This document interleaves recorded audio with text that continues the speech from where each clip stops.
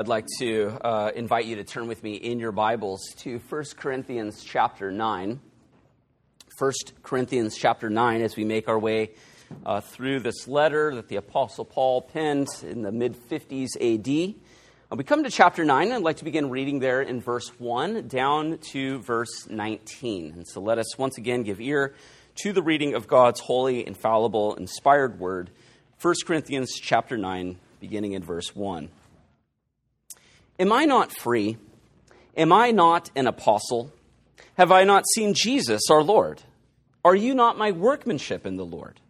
If to others I am not an apostle, at least I am to you, for you are the seal of my apostleship in the Lord. This is my defense to those who would examine me.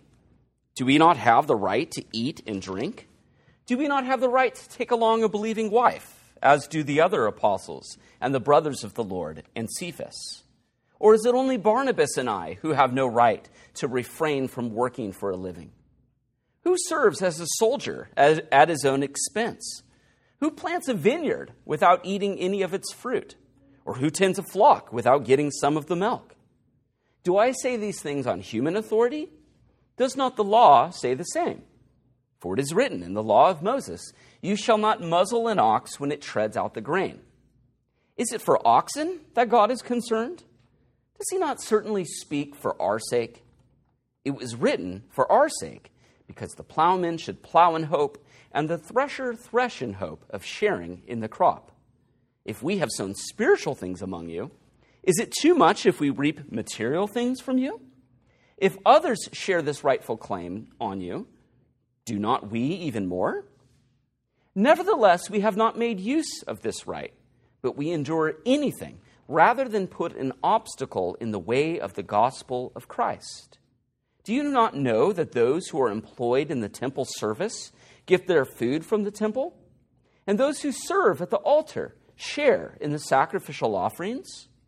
In the same way, the Lord commanded that those who proclaim the gospel should get their living by the gospel.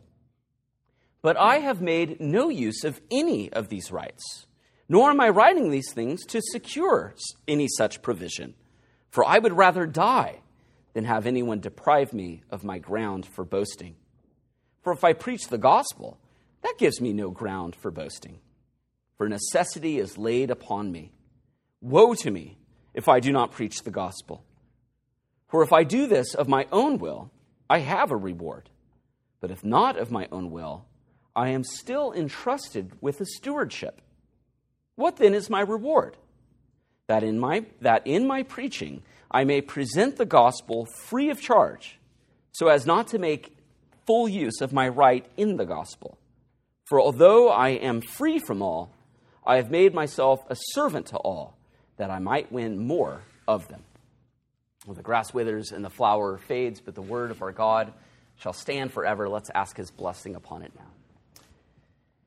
Dear Heavenly Father, we do thank you for your word. We thank you for the fact that it is living and active and sharper than any two-edged sword. And so we pray that as your word is proclaimed today, that you would grant to us faith to believe all that is promised to us in the gospel, as well as hearts of gratitude for all that Christ has done. And we ask this in his name. Amen. Well, beloved Lord, in this week, our nation will celebrate the anniversary of the signing of the Declaration of Independence. And in that document, we read of certain unalienable rights that we as creatures have, namely the rights of life, liberty, and the pursuit of happiness. Well, what was originally conceived by our founding fathers as perhaps the right to be free from the tyranny of the Crown of England, or the freedom of taxation without representation, or perhaps the freedom to be able to purchase and own land, at least for white males.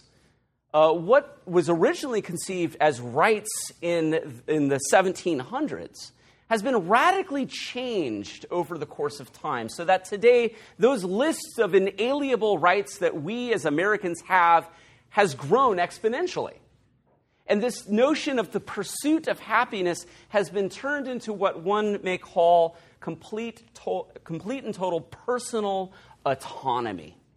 That is, if you want to be happy, that you need to write your own rules.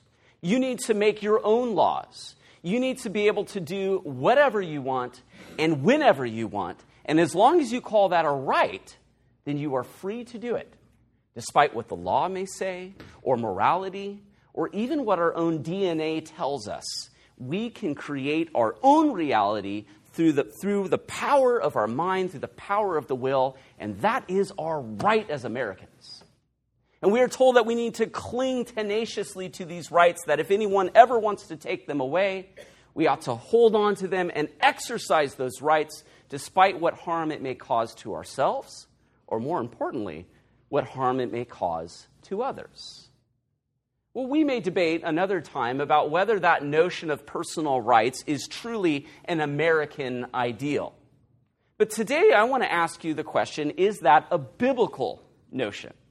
And as we turn to our text today in 1 Corinthians 9, looking at least at the title of, in my Bible, of ahead of chapter 9, where I read, Paul surrenders his rights, I'm tempted to think that perhaps this notion of exercising your rights no matter what, despite the costs, despite the impact it may have upon others, I'm beginning to think that that is perhaps not a biblical notion. And so as we consider our passage today, perhaps fitting it in the context of the letter might be in order. At first glance, it seems as if the Apostle Paul is on a bit of a tangent. You may recall that in chapter 8, he addressed the issue of meat offered to idols. And now in chapter 9, he begins to address his rights as an apostle, only then in chapter 10 to return to the topic of idolatry. This has puzzled many commentators, and they think, well, perhaps Paul's just getting off on a rabbit trail, and he lost his train of thought only to get back on in chapter 10. But when you consider how Paul ended his discussion in chapter 8 about the topic of meat offered to idols, we read him saying, therefore, if food makes my brother stumble, I will never eat meat, lest I make my brother stumble. There we see Paul would willingly forego ever eating meat if it meant that his brother would stumble. And we can almost hear the Corinthians respond to such a statement by saying, well, that's my right. It's my right to be able to eat meat offered to idols, and I'm going to cling to that right despite what impact it may have upon my weaker brothers and sisters in Christ. It's important to keep in mind that Paul, in talking about the Corinthians' right to eat in the temples, he's not conceding that right. Rather, this right was their self-proclaimed right that they were claiming. They were saying that they were free to go to the pagan temples and eat meat offered to idols. And perhaps even this right was theirs because of the fact that they were Roman citizens. And yet Paul here in chapter 9 begins to go on a lengthy defense of one of his rights that he has as an apostle, namely to receive financial compensation for preaching the gospel. He goes on this lengthy defense, which takes 14 verses of our reading today, only then to go on to explain how he forfeits that right for the good of the Corinthians and for the advancement of the gospel. So chapter 9, Paul explains how he has rights that he forfeits for the good of others, and in so doing, he begins to set an example for the Corinthians who were tenaciously clinging to their rights. He sets an example so that by the end of his discussion in chapter 11, verse 1, he could say, follow me as I follow the Lord. Follow my example. And so looking into our passage today, we see the Apostle Paul begin by asking a series of rhetorical questions. A series of questions where the obvious answer is yes. Am I not free? Am I not an apostle? Clearly the answer to these questions is yes. The Apostle Paul is free. He's free from the law of sin and death. He's free from the power of Satan. He's free from the constraints and the sway of the world of public opinion. He's free from all of those things. In addition to that, he says he's an apostle. This is how he identified himself at the very opening of the letter. An apostle literally means one who is sent out. And an apostle in the New Testament sense is one to whom the Lord Jesus Christ appeared and personally commissioned and sent to proclaim the gospel. That's why Paul says, have I not seen the Lord Jesus? The Lord appearing to him, of course, on the road to Damascus. But as Paul would go on to explain in Corinth, in this letter, being an apostle did not mean that you would live a life of luxury. It didn't mean that you would have fame and make friends and influence people. But rather, being an apostle meant that your life was characterized by suffering, by taking up the cross and following after the Lord. As Paul said in 1 Corinthians 4, for I think that God has exhibited us apostles as last of all, like men sentenced to death, because we have become a spectacle to the world, to angels, and to men. But Paul nevertheless insists on the fact that he is, in fact, an apostle. And the Corinthians knew that because he goes on to say, are you not my workmanship in the Lord? You may recall that it was the Apostle Paul who first planted the church at Corinth. We read about that in Acts chapter 18. And Paul in chapter 3 described that work that he initially started there in Corinth, where he says, I planted and Apollos watered, but the Lord gave the increase. And then switching metaphors from agricultural to a building metaphor, he says, like a wise master builder, I laid upon the foundation of Christ Jesus to build this church. And so he speaks of the Corinthians as his own workmanship in the Lord as an apostle. They only had to look to themselves as proof for the fact that Paul was in fact an apostle. That's why he could say that they were his seal of apostleship. He speaks in a similar manner in 2 Corinthians when he says to them, you yourselves are our letter of recommendation, written on our hearts to be known and read by all. And you show that you are a letter from Christ delivered by us, written not with ink, but with the Spirit of the living God. And so Paul then launches into his defense, literally his apology, from which we get the word apologetics, as he defends himself. It's interesting to note that despite the fact that Paul was an apostle, he was not without his critics. There were certainly those who doubted the fact that Paul was an apostle. But Paul says, look, even if people doubt that I'm an apostle, you at Corinth can't do that because you are proof. You are my seal of apostleship. And yet, nonetheless, he had his critics even within the church that he planted. And so having established his identity as an apostle in the first few verses of the chapter, Paul then goes on in verse 4 to ask another series of rhetorical questions detailing his rights as an apostle. So he's established his identity. Now he's going to talk about his rights beginning in verse 4 when he asks, do we not have the right to eat and drink? Here he's referring to what we might call room and board. You see, when these apostles would travel from city to city, they would be able to experience the hospitality of the saints. They would be given a place to stay. They would be given food as compensation for the ministry that they had in each and every city. And that's exactly what Paul is referring to when he says, do I not have the right to eat and drink? Another right he discusses is, do I not have the right to take along a believing wife? You see, not only the apostles who would travel would get this hospitality of the saints, but also if they were married, they were free to take along their spouse. Now we know that Paul, as a single man, didn't use this right. And he talked previously in chapter 7 about how it made life easier for him because he could have undivided devotion to the Lord. He could give the entirety of his time to the Lord and the service of the churches and not have to worry about supporting his wife. And yet for those apostles who were married, they had it within their apostolic right to take along their wife and that their wife too would be supported by the churches. We see that the other apostles, Paul doesn't name them by name, but certainly we are safe to assume that the majority of the other apostles, the 12, as we refer to them, also had wives or were married, including Cephas, who is also just another name for Peter. We know that Peter was married from the gospel narratives. Jesus healed his mother-in-law, you may recall in Mark chapter 1.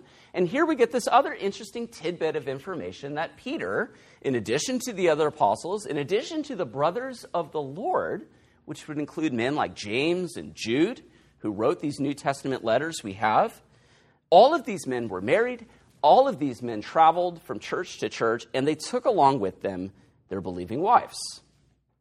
And yet Paul then turns in verse 6 when he says, "Or is it only Barnabas and I who have no right to refrain from working for a living?" You may recall Barnabas was Paul's missionary companion, traveling companion on his first missionary journey. And apparently from this, we are safe to assume that Barnabas also worked a trade like Paul himself, who was a tent maker, and that Barnabas provided for himself so that he would not have to rely upon the support of the churches.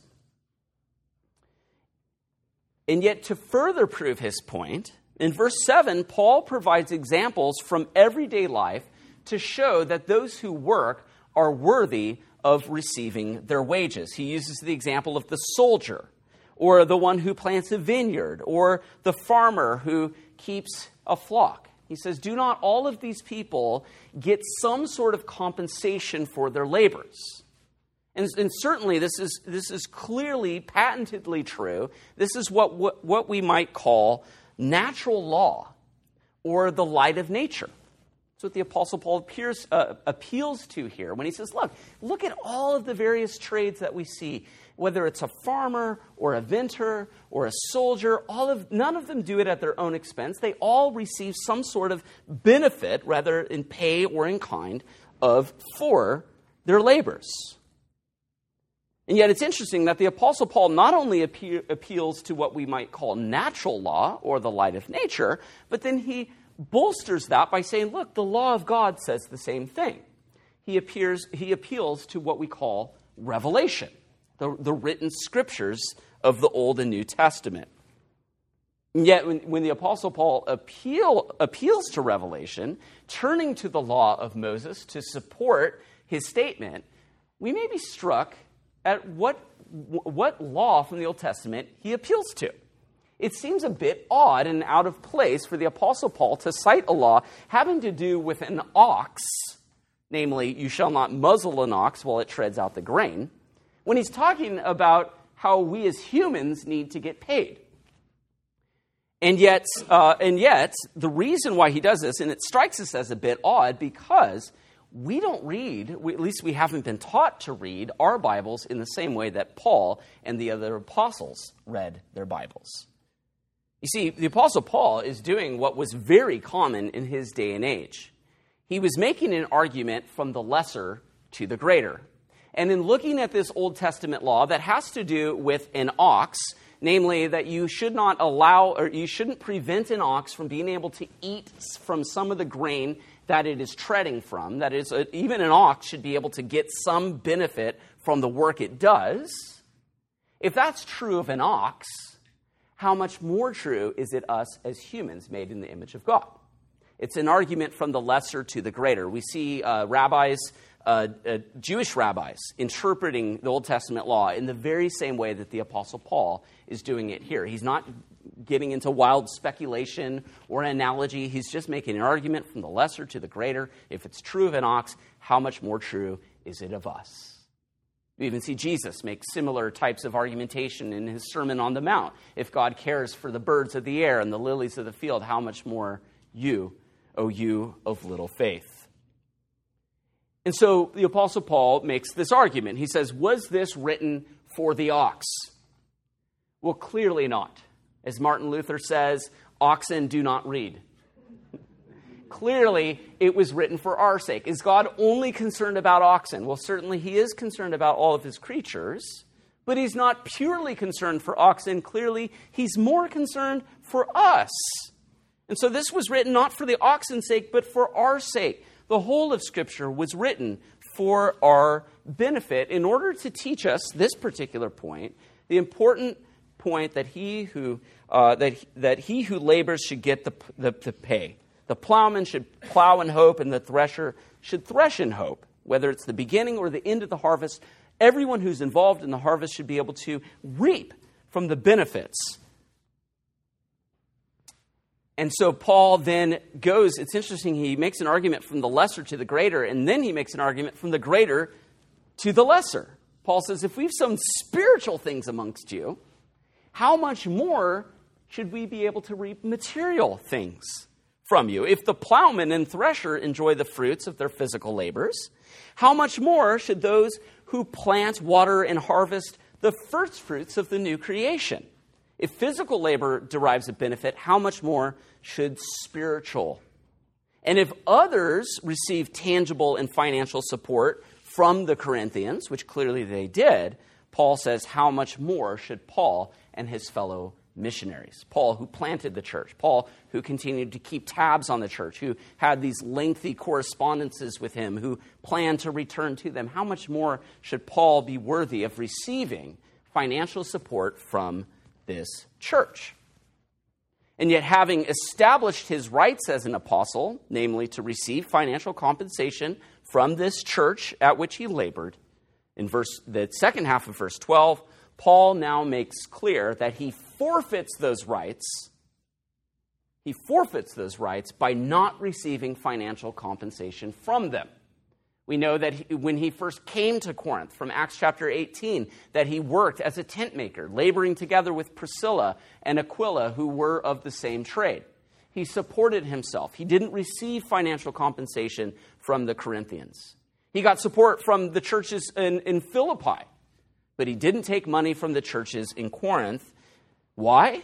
Well, as he says, because he didn't want to put an obstacle. He did not want to put an obstacle in the way of the gospel of Christ.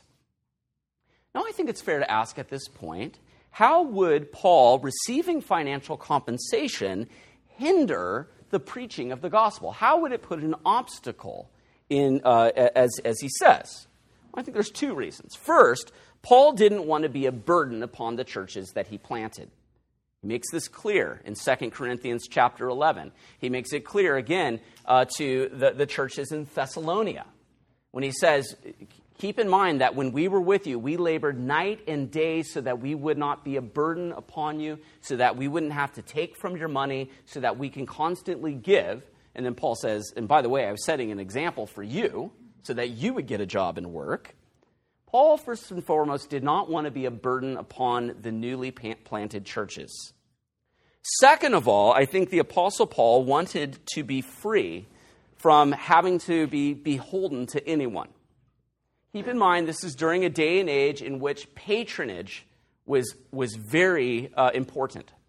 Wealthy people would give money and support to others around them in order that they might serve as their entourage. And we read of these wealthy patrons living in Corinth who would be followed around by the people that they supported. And the whole day would be taken up following around your patron, doing what they do, and supporting them and giving, being sort of yes men to the patron. Clearly, the Apostle Paul did not want to be put in that situation. He didn't want to receive money from somebody only to think that it was a quid pro quo and that he would have to somehow return the favor to this person. And so perhaps with those two things in mind, not wanting to be a burden and not wanting to be beholden to any individuals within the church, Paul refused to receive financial compensation so as not to put an obstacle in the preaching of the gospel. And so Paul's clearly made his point. He's proven that he's an apostle. He's proven that he has rights as an apostle. And then he says, I don't use those rights for the sake of the gospel. But it's interesting that in verse 13, he now returns to another, in verse 13, he returns to further his argumentation. And he provides another example of people laboring and deriving a benefit from their labors. And we might say, well, this is odd. Paul, haven't you proven your point? Why are you now returning to citing another example? And here, the example in verse 13, is the Levitical priests who would serve in the Old Testament temple. Those Levitical priests would be able to eat from the sacrifices that were offered in the temple.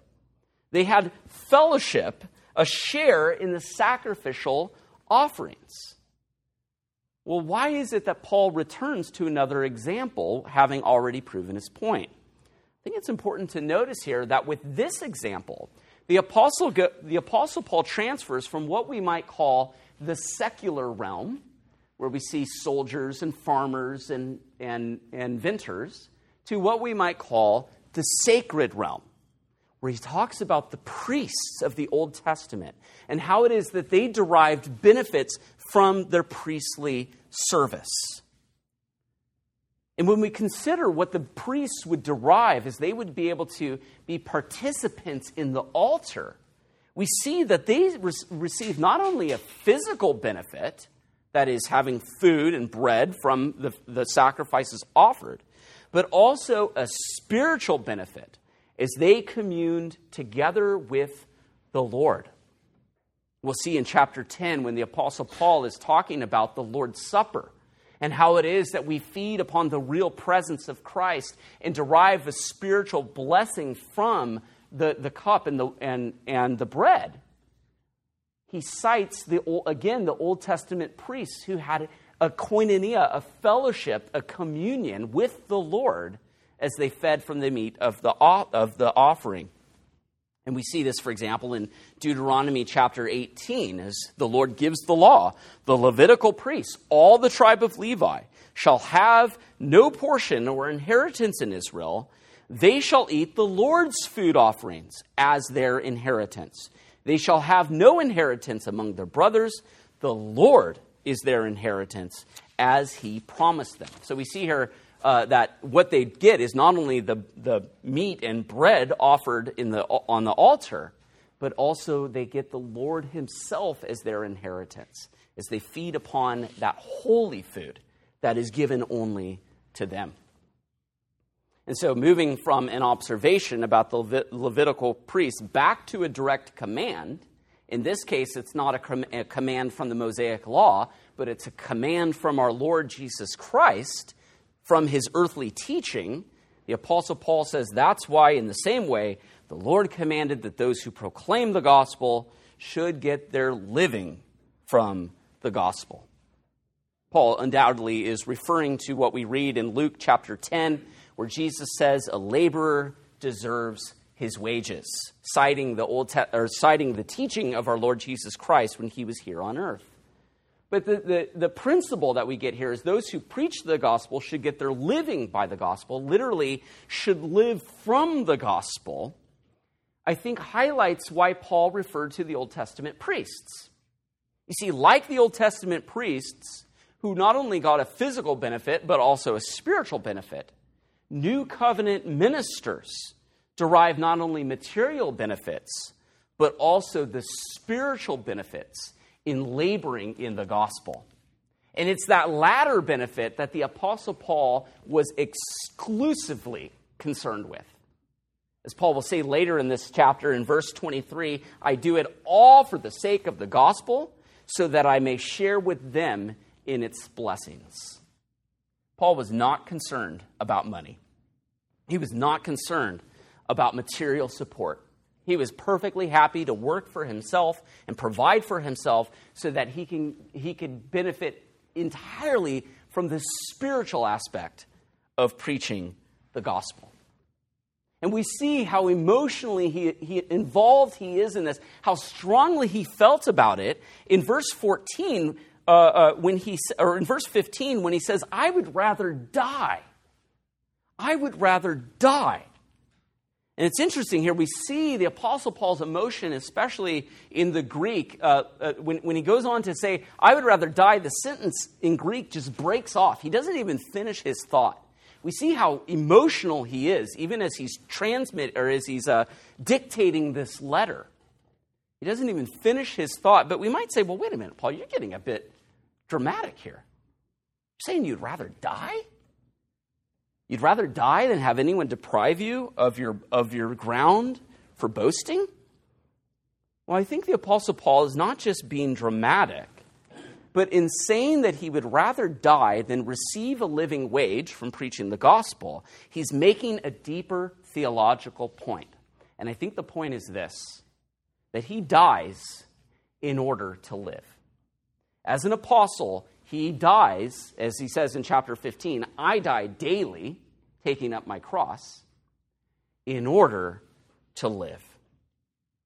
And he says he would rather do this than have anyone, in verse 15, for anyone to deprive me or to make void or empty my ground for boasting.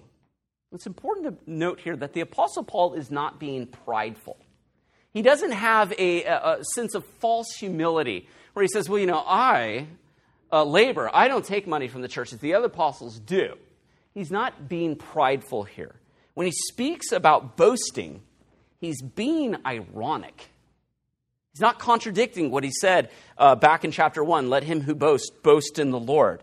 But rather, we need to appreciate the rich irony as he employs this word for boasting, but when we see what he's boasting in. You see, while others boasted of the material success and their ability to influence others, think of those patrons walking around Corinth, the Apostle Paul boasted in the cross of Christ, which ultimately is the wisdom and power of God. In verse 16, as Paul makes clear, he doesn't boast in the fact that he preaches the gospel. After all, he's constrained to do that. He has to do that. He can't help it. As he goes on to say, woe to me if I do not preach the gospel. Echoing the words of the Old Testament prophets before him, like Isaiah or Jeremiah, the Apostle Paul pronounces condemnation upon himself, this message of woe and condemnation, if he doesn't preach the gospel. It's interesting that while the Old Testament prophet Jeremiah said, woe is me, as he lamented the sufferings that came upon him as a result of his faithful preaching during the destruction of Jerusalem, the Apostle Paul doesn't lament his sufferings, but rather he rejoices in his sufferings. He doesn't boast in his strength, but he boasts in his weakness, which came as a result of the preaching of the gospel of Christ. And here I think we see a big difference between the Old Testament and the New Testament. The Old Testament, they would lament their sufferings because it meant that God's judgment was coming upon them, as in the days of Jeremiah. But in the New Testament, we rejoice in our sufferings because we have been justified already. The sufferings we experience are not God's wrath coming upon us, but rather his fatherly chastisement, conforming us into the image of his Son. It's not a time of tearing down, it's a time of building up. And so that's why the Apostle Paul could say, woe is me if I do not preach the gospel despite what may come. And so in verse 17, getting back into the realm of earthly labors, the Apostle Paul reminds his readers that he is a steward of the mysteries of God, as he said back in chapter 4. Now, here's the difference that we need to keep in mind when the Apostle Paul refers to himself as a steward. Unlike the soldier, unlike the farmer, unlike the vintner, a steward is one who is entrusted with the care and maintenance and management of something that ultimately does not belong to them. A steward is one who labors not for their own benefits, but rather for the benefit of their master. And so as a faithful steward, the Apostle Paul was not seeking to please men, but God, as he says in chapter 4.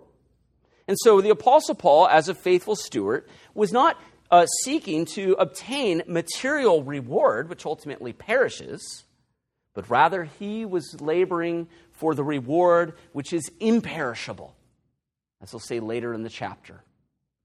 Strive towards the reward which is imperishable. And that's ultimately what he was doing. And so he asks in verse 18, then what is my reward? If he's not getting financial compensation, what does he get? Well, his reward, quote unquote reward here, was that he was able to present the gospel free of charge in order to highlight the free grace of God given in Christ Jesus. There was something particularly satisfying to the Apostle Paul to be able to present the gospel completely free of charge. And he saw in that a picture of the free grace of God that is given to us in Christ. And so concluding our passage today, we just We look at verse 19 where he says, although I am free from all, returning to what he said back in verse 1, am I not free? He goes, even though I'm free, I am willingly making myself a slave to all so that I may win more to Christ for the benefit of the gospel, following the example of his Lord, who came not to be served, but to serve and to give himself as a ransom for many. The Apostle Paul surrendered his rights for the good of others and the advancement of the gospel. And as he says in chapter 11, verse 1, be imitators of me as I am of Christ. May God give us all the grace to surrender our rights for the good of those around us and to use our gifts for the advancement of his kingdom. Amen? Let's give thanks. Dear Lord Jesus Christ, we do thank you once again that you did not come to be served, but to serve and to give your life as a ransom for many. For in the fullness of time you were born of woman and born under the law to live a life of suffering and obedience on our behalf, so that you may obtain for yourself a people. And you have given us your Spirit, O Lord, and invited us now to take up our cross and to deny ourselves as we follow after you. Help us to do that even this week, O Lord. And we ask all this in your name. Amen.